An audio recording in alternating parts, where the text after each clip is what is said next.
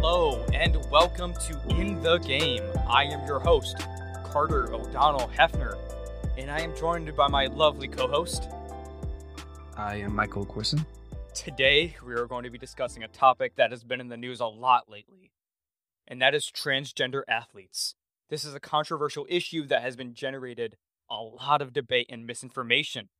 But Michael and I are here to set the record straight. In this episode, we are going to debunk some myths about transgender athletes, talk about the reality of transgender athletes, as well as discuss the legal and policy landscape. Let us start with the myths. There are several myths about transgender athletes that are often repeated, but are simply not true. The American Civil Liberties Union, Michael and I, will be referring to the American Civil Liberties Union as the ACLU for the rest of the article for convenience on ourselves as well as the listeners. The ACLU recently published an article that debunks 4 of these myths, and we're going to use that as our guide. The first myth is that transgender athletes have an unfair advantage. This is a common misconception, but it's simply not true.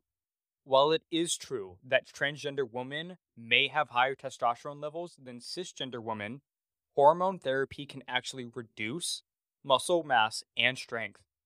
In fact, the International Olympic Committee has guidelines that require transgender women to have testosterone levels below a certain threshold for at least 1 year before competing. This is because hormone therapy can take several months to have a significant effect.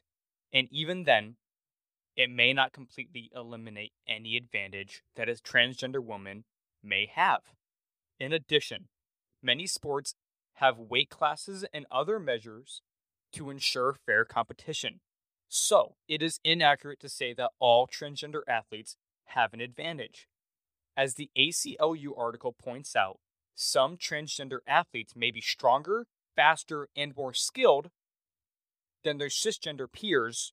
However, that's because they are better athletes, not because they are transgender.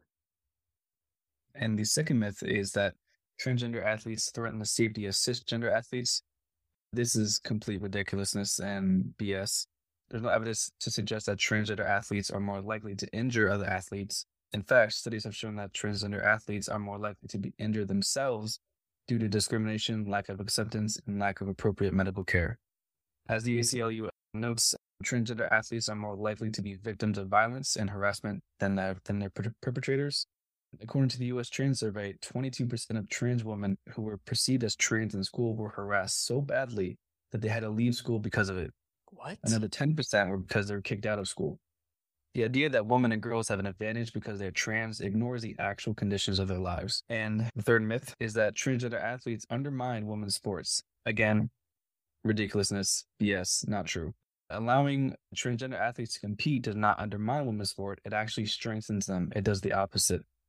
Transgender athletes are women and should be able to participate in women's sports just like any other woman. In fact, excluding transgender women from women's sports can be harmful and discriminatory.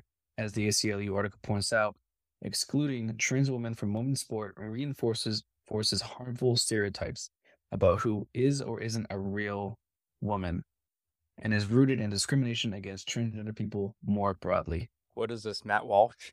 What is a woman? Yeah, what is a woman? The fourth and final myth is that transgender athletes are not really who they claim to be. This is not only untrue, but it's also offensive. Transgender people are who they say they are, and they deserve to be treated with respect and dignity. Transgender athletes are no different. As the ACLU article notes, transgender people have a right to be treated according to their gender identity, and that includes in sports. Yes.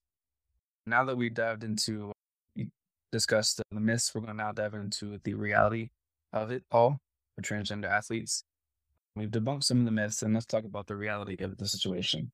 Transgender athletes face many challenges in sports, including discrimination, lack of acceptance, and lack of appropriate medical care. For example, many transgender athletes struggle to find doctors who are knowledgeable about transgender health and can provide the necessary medical care to help them compete safely and effectively. Despite these challenges, there are many successful transgender athletes who have made their mark in various sports. For example, Chris Mazier is a transgender athlete who competed in the duathlon and triathlon at a high level in 2015. He became the first openly transgender man to qualify for U.S. national team. And another example is Laurel Hubbard. She is a transgender weightlifter who competed in the 2020 Olympics. And these athletes are inspiring examples of what can be achieved with hard work and determination. While transgender athletes face discrimination and scrutiny, they are not alone in their struggles. Caster Semenya, a South African middle distance runner, was subjected to invasive and humiliating gender testing by the International Association of Athletics Federation due to her naturally high levels of testosterone. Despite her gender identity of being a woman, the IAAF argued that her body's natural hormone levels gave her an unfair advantage over other female athletes. Semenya's case highlights the complexity and controversy surrounding the regulation of hormones and gender in sports. While the IAAF's regulations do not specifically target transgender athletes, the effects of such policies disproportionately harm individuals like Semenya, who do not fit with the transgender norms. It's important to recognize that these issues of hormone regulation in sports is not black and white, and that the experience of individuals like Semenya must be taken into account in any policy discussion on the matter. So, what does legal and policy landscape look like for transgender athletes? Michael, I'm glad you asked. The NCAA's policy for transgender athletes can compete in their gender identity after certain conditions are met, including hormone therapy. However, some states have passed laws that target transgender athletes and restrict their participation in sports. It's important to consider these legal and policy issues surrounding transgender athletes and work towards creating inclusive environments in sports for all individuals. What does the policy entail? When the NCAA's policy on transgender athletes is fully implemented in August 2023, there are concerns about whether the NCAA would defer to policies that use criteria other than a testosterone limit. This could result in athletes being excluded altogether, not just postponed from participating. The NCAA's decision to defer to policies that were not developed with their difference in mind also creates uncertainties and ambiguities. The NCAA's justification of its policy as aligning with the Olympic movement is also criticized as unnecessary and not achieved by the policy. Moreover, NCAA's defense policy could lead to NCAA institutions discriminating against transgender athletes, putting them at risk of exclusion that violates civil rights protected by the Title IX in the Equal Protection Clause. Therefore, the NCAA should take control of its policy and establish eligibility criteria that are in line with the values and context of NCAA and its members. A sport-specific approach is acceptable, but the NCAA must take responsibility for creating and administering its policies that are negative, the complexities and the diversity of sports and gender. For example, in 2020, Idaho passed a law that bans transgender women from participating in sports.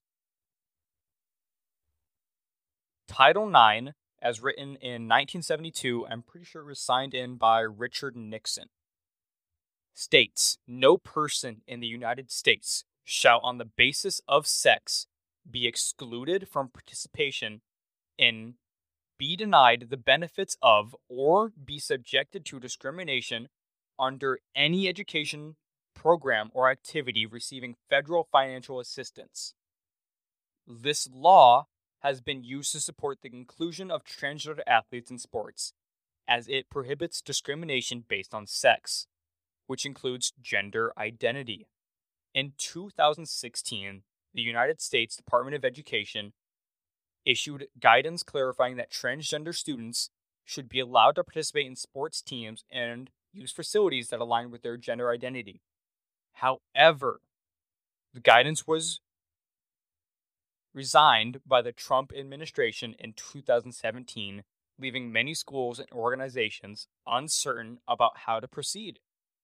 The Biden administration has since issued an executive order that directs federal agencies to interpret Title IX as prohibiting discrimination based on gender identity, which could have significant implications for the inclusion of transgender athletes in sports. Despite this, some states have still passed laws that restrict the participation of transgender athletes in sports, and there are ongoing legal battles over the constitutionality of these laws.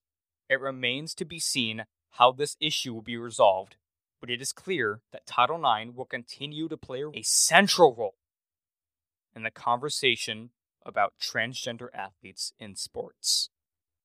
Transgender woman Leah Thomas competed in this. She got first in the 500 meter. And before that, in 2018, she is also, before she was transitioned, she was top 8 in the men's competition. She was competing and doing pretty well as a man. Yeah, killing it. Coming here, though, we have her placing 5th. Tied for 5th. She got tied for 5th with Riley Gaines. She went on Fox News after this, and Yeah, she's the sore loser. Thank you, Michael. Thank you for calling that out, because that's really all. Because no one else said anything. No one else, not a single other woman from this, said anything about this but her, and she tied for 5th. And according to the NCAA policies, the award will go to whoever is older. Leah Thomas was born in 1999, while Riley was born in 2000. Oh, I didn't know that part. That's interesting. Hell, even the person that finished last didn't say nothing. Yeah, it's always the motherfuckers that are... It's always the motherfuckers in, like, 18th place that are always upset about a transgender athlete competing. Yeah. Transgender athletes vary in athletic ability, just like cisgender athletes. One high jumper could be taller and have longer legs than another, but the other could have perfect form and then do better. That is what Andrea Yearwood said. She is a student track athlete and an ACLU client. Furthermore, she said, one sprinter could have parents who spend so much money on personal training for their child, which in turn could cause their child to run faster. In Connecticut, where cisgender girl runners have tried to block Andrea from participating in the sport that she loves, the very same cis girls who have claimed that trans athletes have an unfair advantage have consistently performed as well as or better than their transgender competitors. Interesting. There are 21 states in the United States that ban transgender students from participating in sports consistent with their gender identity. And it's most likely going to go up too, honestly. I hope not. Yeah, I hope not too. Unfortunately, Iowa is one of them. Yeah. And so is West Virginia. I'm from West Virginia. I'm just here. But yeah, they have also. This state is a joke. This is just one of the times you can't say, only in Iowa. Yeah, I guess so. But I don't live in West Virginia. At the center of this dispute is a state law known as the Save Women's Sports Act, which was enacted in April 2021 and bars transgender public school students from playing on a girls' sports team. The law permits students to play on athletics teams based on their biological sex and defines male and female by a student's reproductive biology and genetics at birth. But the ACLU sued to block enforcement of the law on behalf of 12-year-old Becky Pepper Jackson, a transgender school from Harrison County, West Virginia, who wanted to compete on her middle school girls' cross-country team. Pepper Jackson's lawyer said in filings that, quote, has known she is a girl for as long as she can remember, and received puberty-delaying treatment and estrogen hormone therapy so she will not experience androgynous puberty. Let me say this. We've briefly sprinkled it in throughout what we said already, but it's just, for any cisgender athlete who are protesting trans people from participating with their team, maybe just suck. Maybe just get better instead of crying. I'm sorry you're an ass at what you do, Or maybe just get better. Maybe that's the only reason you're actually mad. Is that's really what it is. You're trying to find an excuse to point a finger at something that really is about you. Just get better. That's it. I want to mention this because it seems like it is just an attack on transgender women. There is not much of a dialogue surrounding trans men in sports.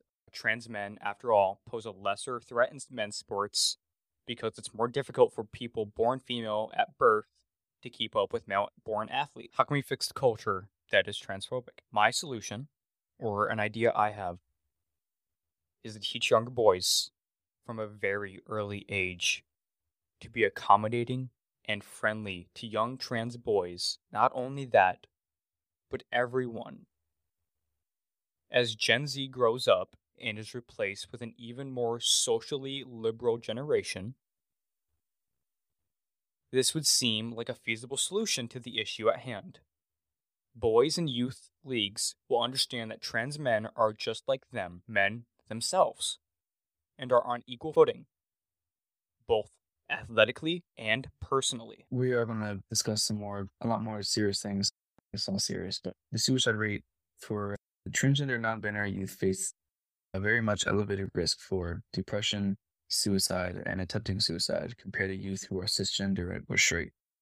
A 2020 review study by the Trevor Project by researchers showed that transgender and non-binary youth were 2 to 2.5 times as likely to experience depressive symptoms and seriously consider suicide and attempt suicide compared to their cisgender LGBTQ plus peers. Yes, but we're not going to protect them because they're not people? Yeah. That's the argument that is used. At baseline, more than half of individuals, 56.7%, have moderate to severe depression, and exactly half have moderate to severe anxiety.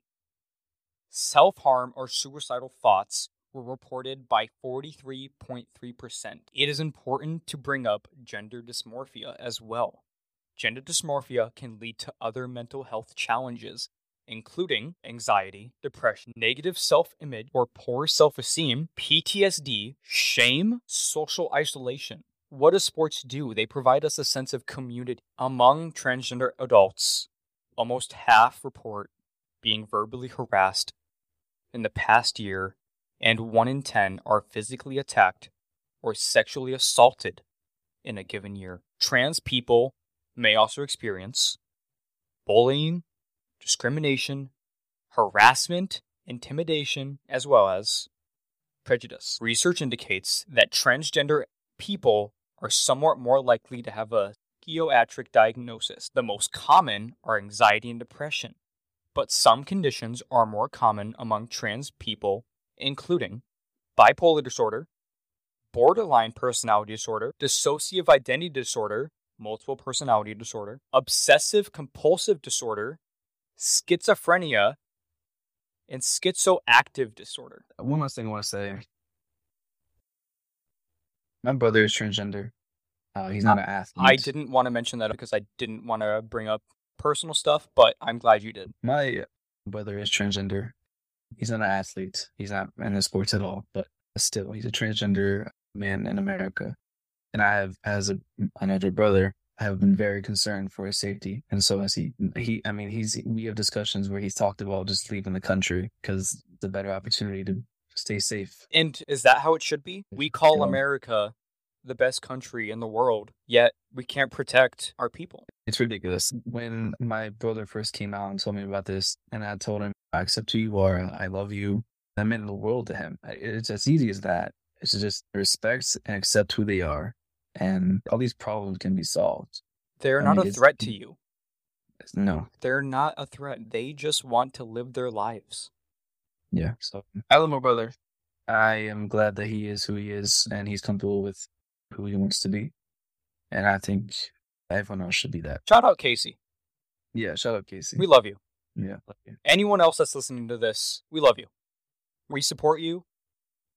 And we will stand by you. Yes. To sum up, transgender athletes are often misunderstood, and the myths surrounding them are harmful and untrue. Transgender athletes face many challenges, but they have shown that they can compete at the highest level. It's important to remember that exclusion and discrimination based on gender identity are harmful to all people, not just transgender individuals. We must work towards a future where all athletes and people are accepted and included, regardless of their gender identity. Thank you for listening, and we hope you will continue to tune in to In the Game.